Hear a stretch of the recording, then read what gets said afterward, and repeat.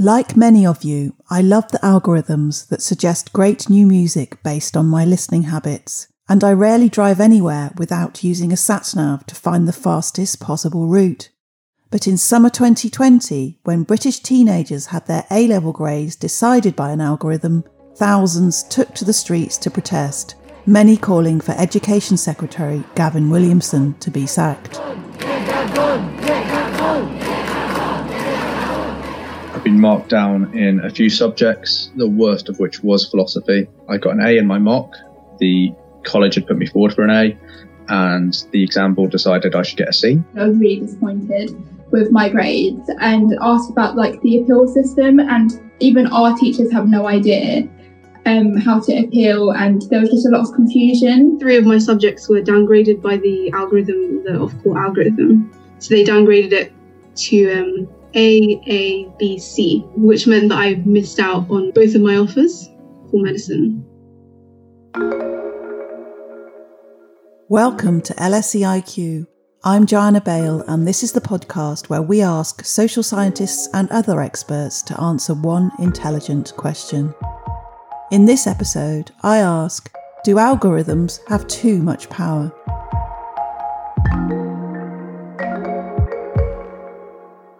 Computer algorithms shape our lives and increasingly control our future.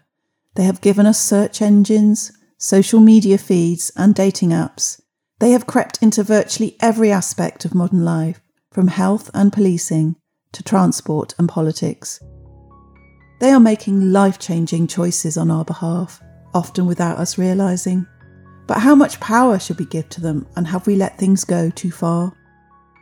We're going to explore what went on behind the scenes in the A-level fiasco, how the algorithms that control autocorrect on your phone could also be used to feed you fake news, how nations are using algorithms to create terrifying new weapons of war, and how algorithms make decisions about people based on their race and how poor they are.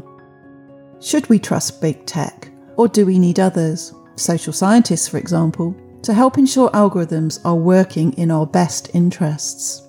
Let's start by defining exactly what an algorithm is. Here's Bernard von Stengel, Professor of Mathematics at LSE. So let me give you an example. If you want for health purposes to find out whether somebody is possibly overweight, you can look at their weight, but that doesn't account on the size of the person. So a weight of 80 kilograms might be overweight for a small person, but completely normal for a taller person.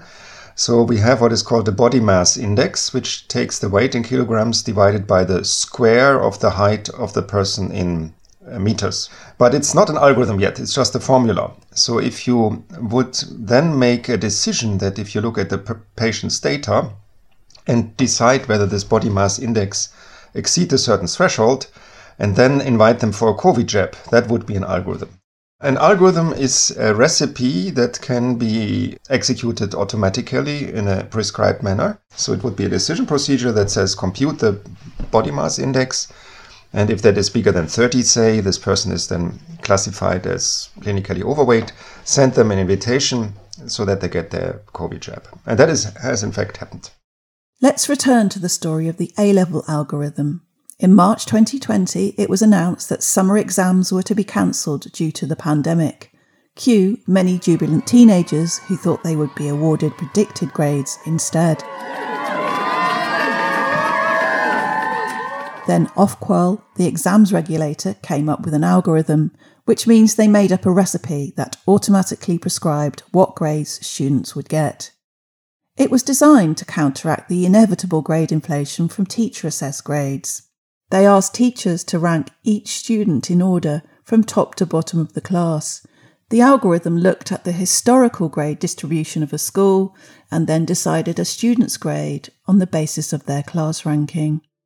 But if no one from your school had achieved an A star in the past 3 years, it was extremely unlikely for anyone to get one with the algorithm, however brilliant they might be.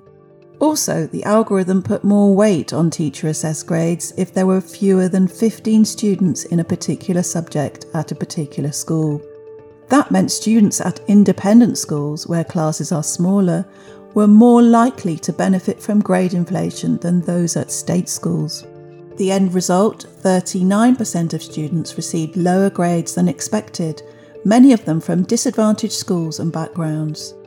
After a huge public backlash, the exams regulator admitted fault and reverted to teacher-assessed grades.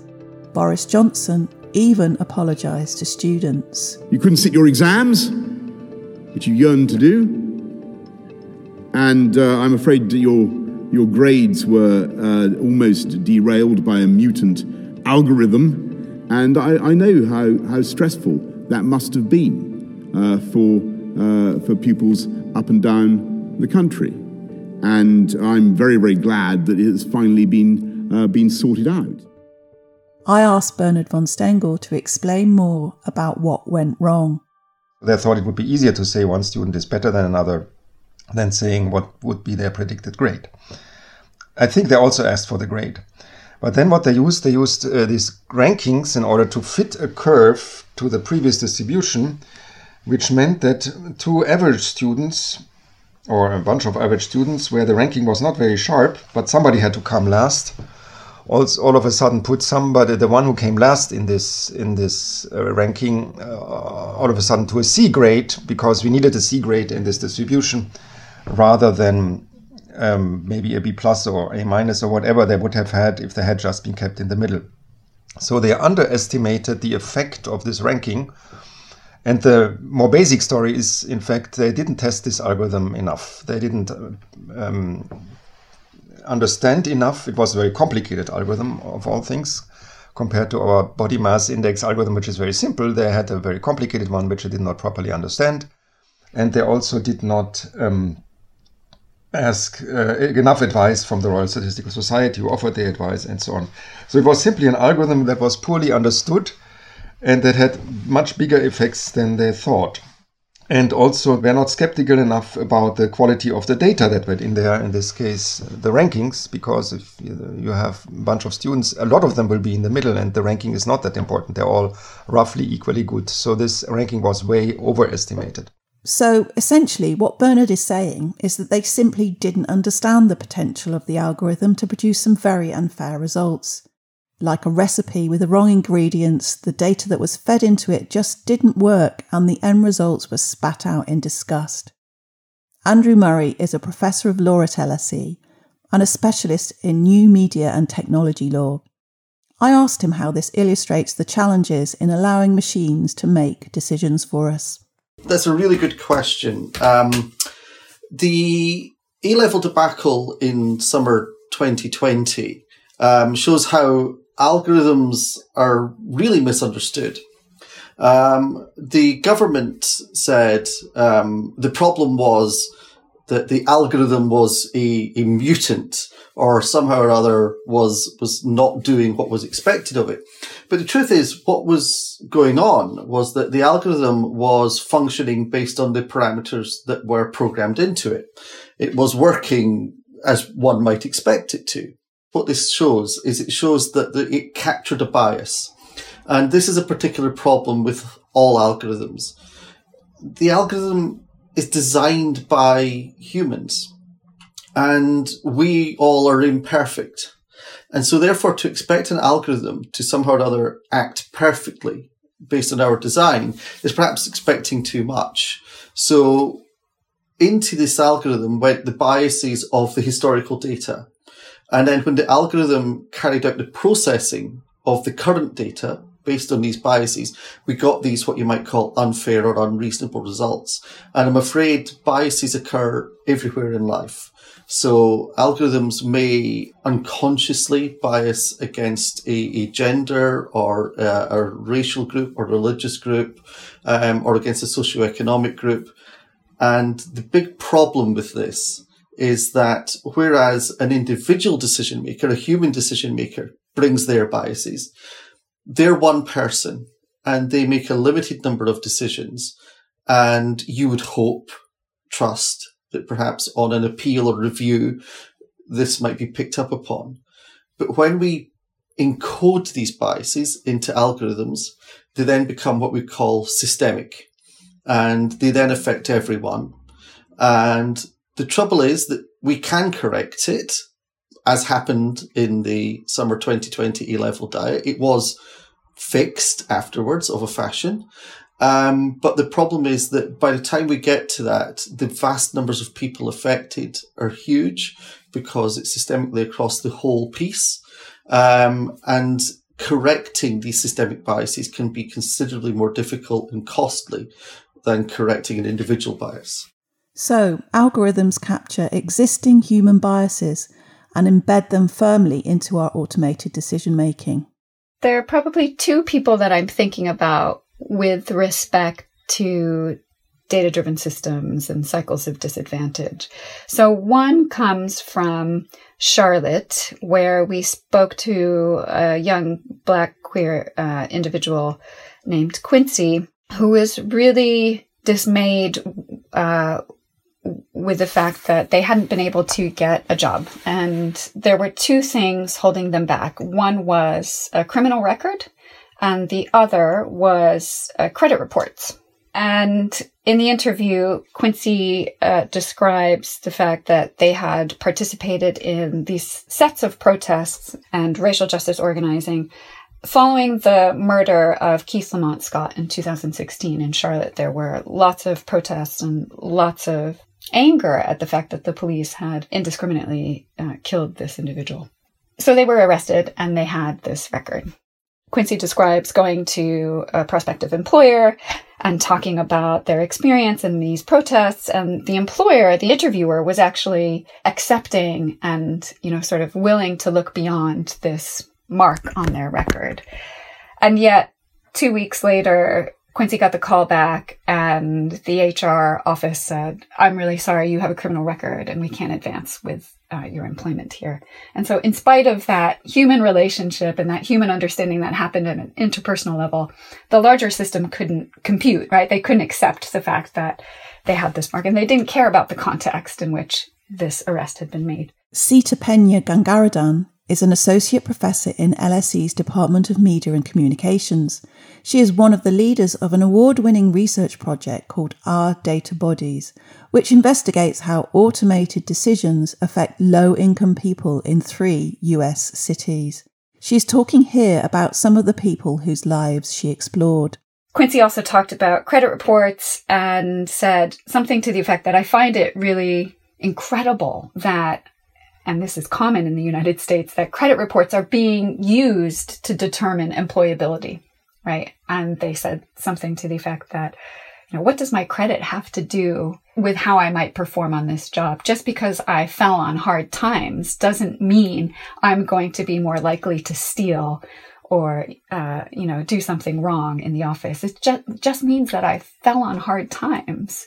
So I think that's a good example of how credit report, criminal record that exists within this larger context of disadvantage then gets magnified, and then it's a sort of a feedback loop of injustice that happens. Sita's second case study comes from Los Angeles, a woman called Malo who had been trying to get permanent housing. Malo was living on Skid Row, which is a part of Los Angeles that has a very large unhoused population.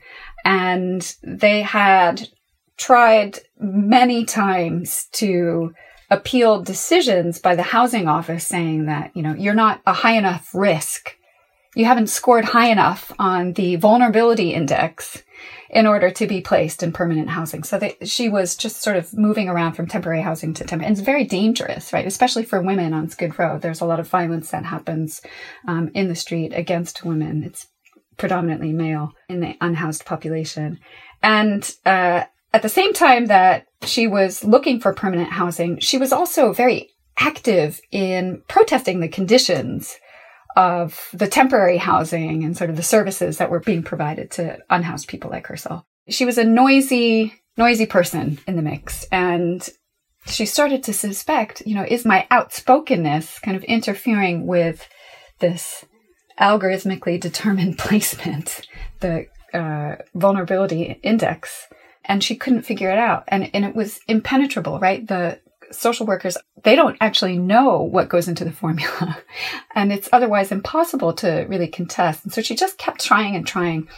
Eventually, she did get placed But it wasn't without really sort of crescendoing her dissatisfaction and her sense that she had been wronged by, not just an algorithmic system, but a system that is supposedly designed to help unhoused people, settle themselves and get back on their feet. So I think that really illustrates this, it's a cycle of disadvantage. It's sort of a feedback loop of injustice.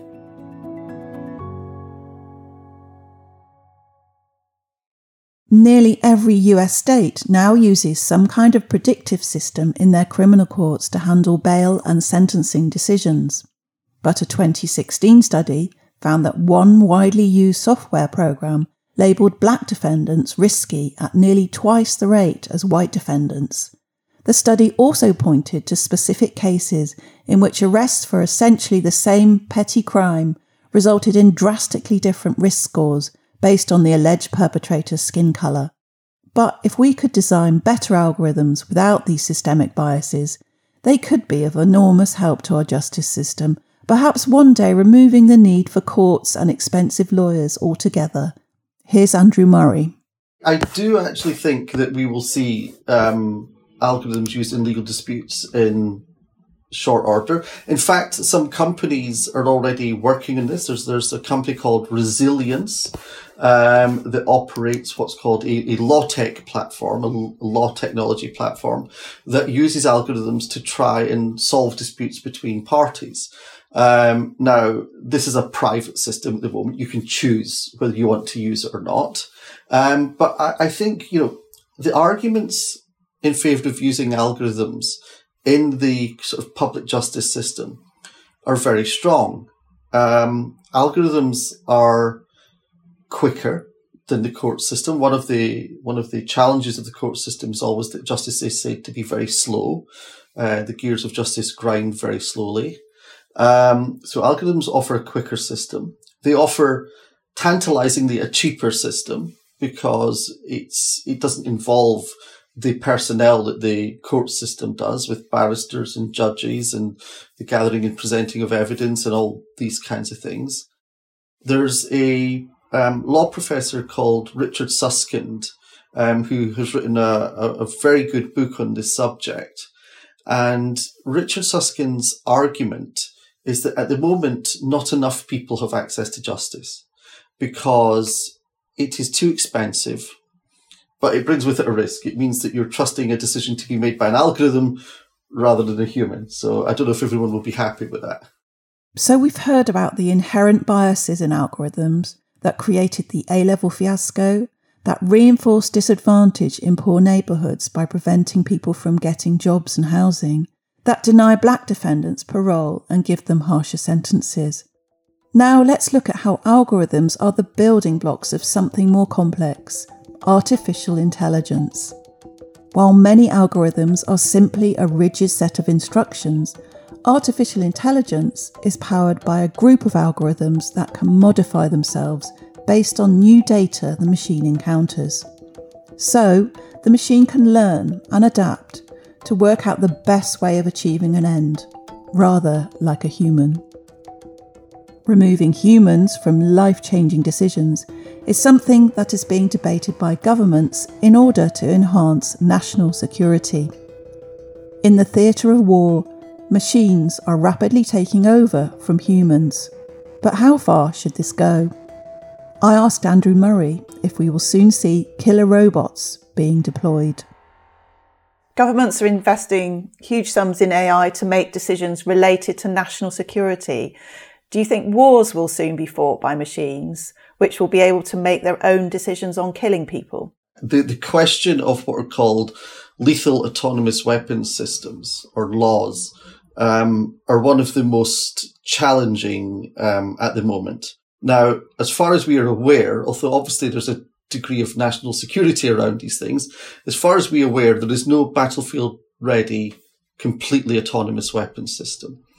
At the moment, the weapon systems that we use involve something called human in the loop or human on the loop, which means that if we take an example of a Reaper or Predator drone, If a target is identified, the drone is not capable of releasing a weapon. It requires permission from a human operator who presses the release button. So at the moment, we keep humans controlling these weapons. But there is no doubt that there will come a time where governments see an advantage in the battlefield of removing the human from the loop because of the speed of response that you get from these completely autonomous weapons. Then we, I think, as a society, have to face up to the fact that we have created something and given it permission to take action to end a human life without a human decision maker authorizing it. That would be a big change, I think, for us psychologically and sociologically. I found Andrew's prophecy of killer robots let loose by warring nations quite terrifying. We were speaking over Zoom from our homes in the middle of yet another COVID lockdown, and the world already felt dystopian enough. It brought to mind futuristic movie classics such as The Terminator and Blade Runner, in which robots and replicants bring death and destruction to humankind. Surely the theatre of war is one area where humans should never relinquish control. So autonomous weapons should be banned just like chemical and biological weapons. Thinking about it as a lawyer, it really changes the legal landscape quite deeply, because we have very clear and very well developed rules around the law of warfare and around international humanitarian law, around who is responsible, and in terms of accountability for use and release of weapons. So, you know, the modern battlefield is actually quite well controlled in a strange way. It's lawyers set rules of engagement, military lawyers set rules of engagement in conjunction, of course, with generals and military leaders, and all commanders in the battlefield follow these rules of engagement, and anyone who departs from them may end up being tried for a criminal offence, a war crime offence. Now, when we have artificial intelligence, if we have artificial intelligence, which can make kill decisions without a human intervention, we now have a machine that is essentially responsible. Now, you can say we can program in these rules of engagement into the programming system, and that's fine. But what happens if at some point we get an AI that determines, for whatever reason, that the most effective and efficient thing to do to win the battle is to move just outside these rules of engagement? Now, you might say that'll never happen, but AI is designed to learn. It's designed to grow, much like humans. And we already know that we can train AI to cheat. AI has been shown to learn how to be duplicitous and how to cheat. So it's really about how we teach it, what it does. That would be quite an incredible step change at that point. At the moment where we are is that governments kind of are saying this isn't an issue yet because the technology is not there. So the major leading governments, the sort of permanent members of the Security Council, they're all indicating that there's no need for a specific international program of regulation for this, because either they say we'll never deploy it, or we're not developing it, or, you know, or the technology is simply not ready. However, I think that's maybe a little naive, and it would be helpful if governments and politicians moved more quickly to regulate this area, because there is no doubt that developmental work is undergoing in this area, and it would be helpful to kind of set the parameters now rather than wait until the technology is more mature and then try and kind of retrofit the legal system to what's been developed. Are there any particular countries that are really looking into this more than others? Well, there are some countries that have very strongly developed technology. Israel has a very strongly developed defensive system of technology, which they have one system called the Harop drone in particular, which is very close to being fully autonomous. It can patrol a large area. And then what happens is that if it picks up a signal, a radar signal, it can lock on to where that radar signal is emanating from. And then basically it carries out kind of like a suicide dive onto that target, hopefully disabling it. So it can do that without a further human intervention once it's been deployed. I think at the moment, the kind of most developed understanding of AI technology is probably in China, but more in the civilian rather than in the military. Some of the leading Chinese AI companies are very well developed. And there's no doubt, I think, that, in the next 5 to 10 years, the countries that are going to be most likely to develop and deploy a fully autonomous weapon system are the United States military and the Chinese military, because they're the only two that really have the budgets as well as the technical know-how and the technical skills to develop it. So they're most likely to lead. So many nations are developing the technology for autonomous weapons. Nations that are already benefiting from global asymmetries in power. Now, let's look more closely at this tricky balancing act between the inevitable desire for high-tech solutions to problems and how we make sure that their net overall effect is a positive force for all of us, not just those in positions of power. Alison Powell is an associate professor in LSE's Department of Media and Communications, who worked with Google to explore transparency and accountability in automated decision systems. I interviewed designers who were working at Google about how they developed algorithmic systems.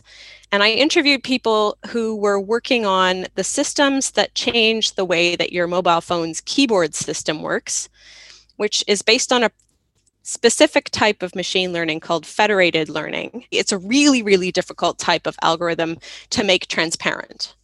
But there are all kinds of algorithmic systems, from very straightforward input-output ones to much more complex machine learning systems.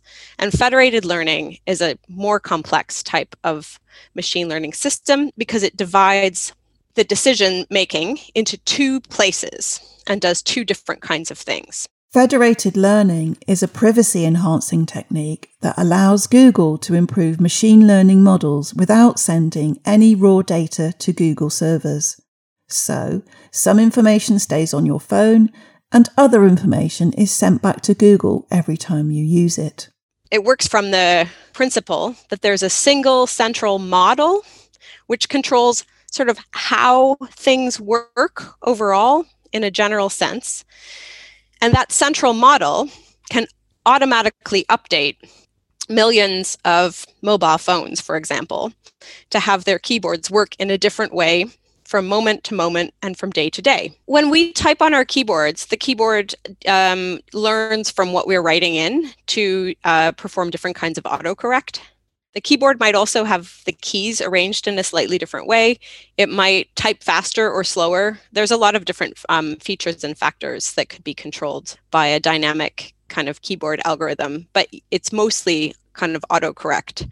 And some of it is also to do with language settings. So if you move between languages frequently, you might observe that your keyboard starts to autocorrect into one of the languages and not into the other language because it's learning a little bit from how you're typing. When you type on your own keyboard, all of the information that you type on your own keyboard stays on your phone.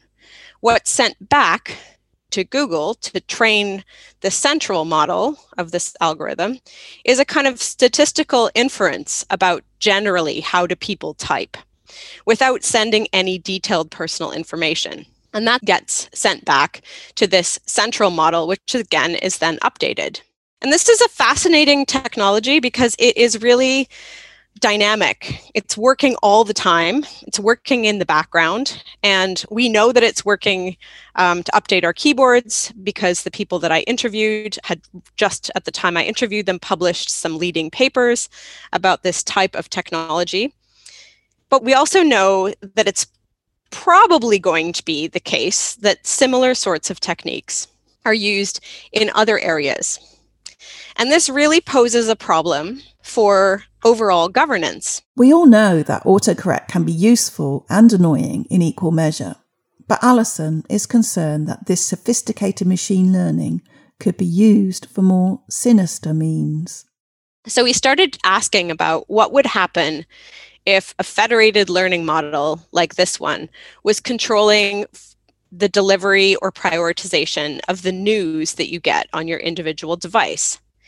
Would it be really risky for there to be a kind of dynamically changing way that news was being delivered to you? And would it be risky if that news was being constantly personalized by your own individual actions? That might mean that you and I would get completely different news and not know how to speak to each other about whether the news that you got was true or the news that I got was true. And of course, we now find ourselves in 2021 in a kind of situation where lots of algorithmic systems are working in the background. Many of our media technologies are delivered by large platform companies, and large platform companies do use these kinds of models to make the delivery of content seamless, but make it very difficult for us to understand how much of that content is being changed based on a kind of prioritization algorithm. And can we actually change it to something else? Can we roll it back? Can we say, no, actually everybody needs to get a certain number of the same news headlines, and these need to be vetted by an editorial organization. So we can see these debates coming up all over media and communication studies and other parts of the social sciences, where we start thinking, actually, these algorithms that are working in the background might be contributing to a bifurcation or a separation of different forms of information going to different people, or perhaps even to the proliferation of disinformation and misinformation. What did the Google engineers think of your research? Did they think it was valid, or did they think it was kind of unnecessary? This was a collaborative project, so we spent time trying to work with the engineers to get to understand from them when and how they thought explanation of these complex models might be valuable. And we learned that they actually thought explanation was really valuable within their development process, because the algorithms they were working on were so complex that different team members across the team that was developing this same system didn't actually know how all the parts worked. So in federated learning, for example, as I was saying, like how you type on your own keyboard, that sort of stays on your phone, but then some information about how you type goes back to train the central model. And the engineers who were working on keeping the central model secure from hacking didn't actually understand what kind of information was sent from individual devices back to the central model. Yes, that's right. The people in charge of the information didn't know what the information was. So they thought explanations as a kind of form of governance would be really valuable internally. They were a little less certain about whether it would be valuable to explain how these kinds of systems worked to an end user or to a person who was using the end product that they were designing.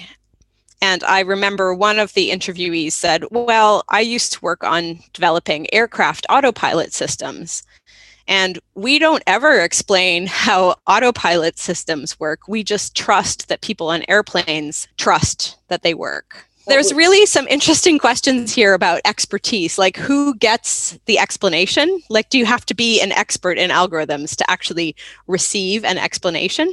What do you think? Do you think there should be more transparency? Well, I think we're really in trouble if there's no transparency, because there is a massive power imbalance between people who are using devices without really understanding how they work. So one of the things we came up with in the paper as a result of our conversations with the engineers was this concept that we might need an independent third party to assess these kinds of algorithms, and that third party might have to be where these explanations are directed.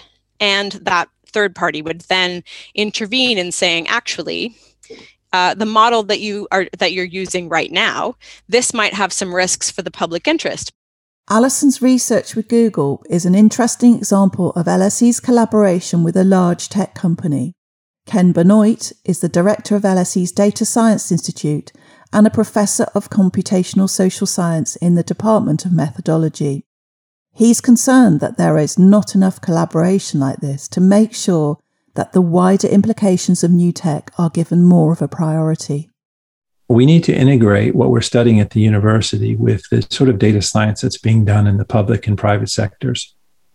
And there's a very interesting shift in what's happened in data science, because like a lot of technology, private companies are so advanced and so wealthy that some of the cutting edge of science, including data science, that's being done in private companies is far beyond some of the cutting edge in research universities. It used to be that we would develop things and then they would flow out into private practice. And very often it's the other way around. And we see private companies poaching teams, entire research teams from universities, because obviously they can offer much higher salaries, sometimes more interesting conditions, and very often the sort of freedom that academics want to do their research. So we need to be working together with private companies, which is a real challenge, because what private companies are paying to develop are secrets that are going to make them competitive against rivals. And they're not going to share that the way that we do in academia. So figuring out some way forward that's healthy for the world and not just for the bottom line of a few companies. And also, making sure that what we're doing at the university level is relevant and up to date. I think that's a challenge we haven't quite figured out yet. If all of these private companies continue to develop their ideas and their technologies away from other people, in secret, I mean, do you think that could lead to a sort of more dystopian world where there's a lot of power being wielded that might be being used in a bad way? Some would say we're already there. And I'm not sure it's because of the secrecy of the research, but it's more about the power that private companies can exert. But we also see that, regulation and governments can fight back. We do have better rules on data protection as a result of initiatives like the GDPR, but they're not universal and they're not always followed. And GDPR is also a complicated mess in some ways too. Ken is referring here to Europe's General Data Protection Regulation, which is widely regarded as the world's strongest set of data protection rules. Introduced in 2018, it places limits on what organisations can do with personal data and gives us greater rights to access the information that's held about us. And I also think that powerful companies like social media companies are going to face increased regulation. And they already are. I mean, it's a dynamic that it's challenging, and we're going to have to see how it resolves itself. There's no doubting the profoundly beneficial impact algorithms have had on our lives. They are the building blocks of technology that can help us diagnose cancer, track down criminals, and avoid plane crashes. They connect us to the full wealth of human knowledge through a simple keypad. But, as we've discovered through exploring the A-level fiasco, the negative effects on the lives of disadvantaged people, the development of autonomous lethal weapons, and the algorithms on your phone that are constantly changing the way it operates. There are problems with bias, error, accountability, and transparency. As with any source of great power, we shouldn't just bow to its authority and trust that it knows best. We need to question its decisions, scrutinise its motives, and hold it accountable to ensure that it is a positive force for us all and not just a privileged few. So, should social scientists and other experts be more involved in this process? Or should we leave it to the computer scientists and software developers? Here's Sita Pena Gangaradhan. I think that social scientists really play an important and critical role, and that in some ways we can sort of mediate between the tech elite and members of the public and translate between these, because there are so many differences between the tech elite and, the general user population. They haven't fully gotten a handle on everything. And so we have an incredible responsibility to do the research and have that public dialogue in ways that I think many data scientists and many representatives from the tech industry haven't done. Sita echoes what Alison said about the need for an independent third party to assess the potential risks of particular algorithms, and what Ken said about the need for greater collaboration between academics and private companies. Here's the lawyer's view from Andrew Murray. Algorithms are, at the end of the day, a mathematical process. And as such, a lot of the development of algorithmic technologies are owned by people who understand the mathematical processes. So it's computer scientists, it's mathematicians, it's software developers. They tend to set the agenda and kind of start from the position of what can the algorithm do or not do. Now, I think what's perhaps missing from the debate, at least early on, is a kind of question around either the social, moral or legal limits of what you should be doing. So oftentimes I think people who are developing algorithms can see the possibilities of what the algorithm offers, and they go ahead and work on it without necessarily having been fully informed or fully briefed of the potential risks and downsides. Alison Powell. Algorithms are a form of mediation.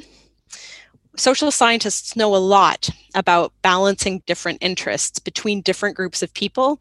Social scientists know a lot about power dynamics and how they play out through institutions. And increasingly, social scientists know enough about the kinds of design features of algorithmic systems to be able to ensure that these work for the benefit of all. And I guess the last thing to say is that social scientists have spent often our entire careers being very careful about how we define concepts like public interest. And finally, Ken Benoit. Well, hopefully we won't make mistakes like the fiasco with the exams in the future. We also see, for example, with the pandemic, data science is really important in tracking that and in coming up with solutions. We have to come up with rules that are going to help us solve the problem, but also understanding how people react to the imposition of rules is a really important thing. And, we've seen countries around the world go through starts and stops with that as they learn. And very often learning in one context is different from learning in another. South Korea implemented controls quite early on and seemed to be pretty successful in getting their population to comply with those rules. That is something that the United States could only hope to achieve because of the federal system and because of cultural differences and legal differences. It's much, much harder to impose a centralized set of rules that would affect everyone, and even harder to get people to follow them. How do we understand those differences? Well, we understand that through places like the LSE, which can teach people about comparative context, about history, about politics, about law. Understanding that and putting that together with data science could provide a much better way out of hopefully solution to some of the world's pressing problems. We are facing a sort of a pandemic of misinformation on social media. People are not trusting what they call mainstream media. We've got an environmental crisis that threatens our existence. We have related challenges of urbanization. We have issues of public health. We have the pandemic. We have probably future pandemics. How are we going to solve these problems? Well, we need to integrate data science into the sort of things that we're learning and studying and doing research on at the LSE. So, do algorithms have too much power? Tell us what you think using the hashtag LSEIQ.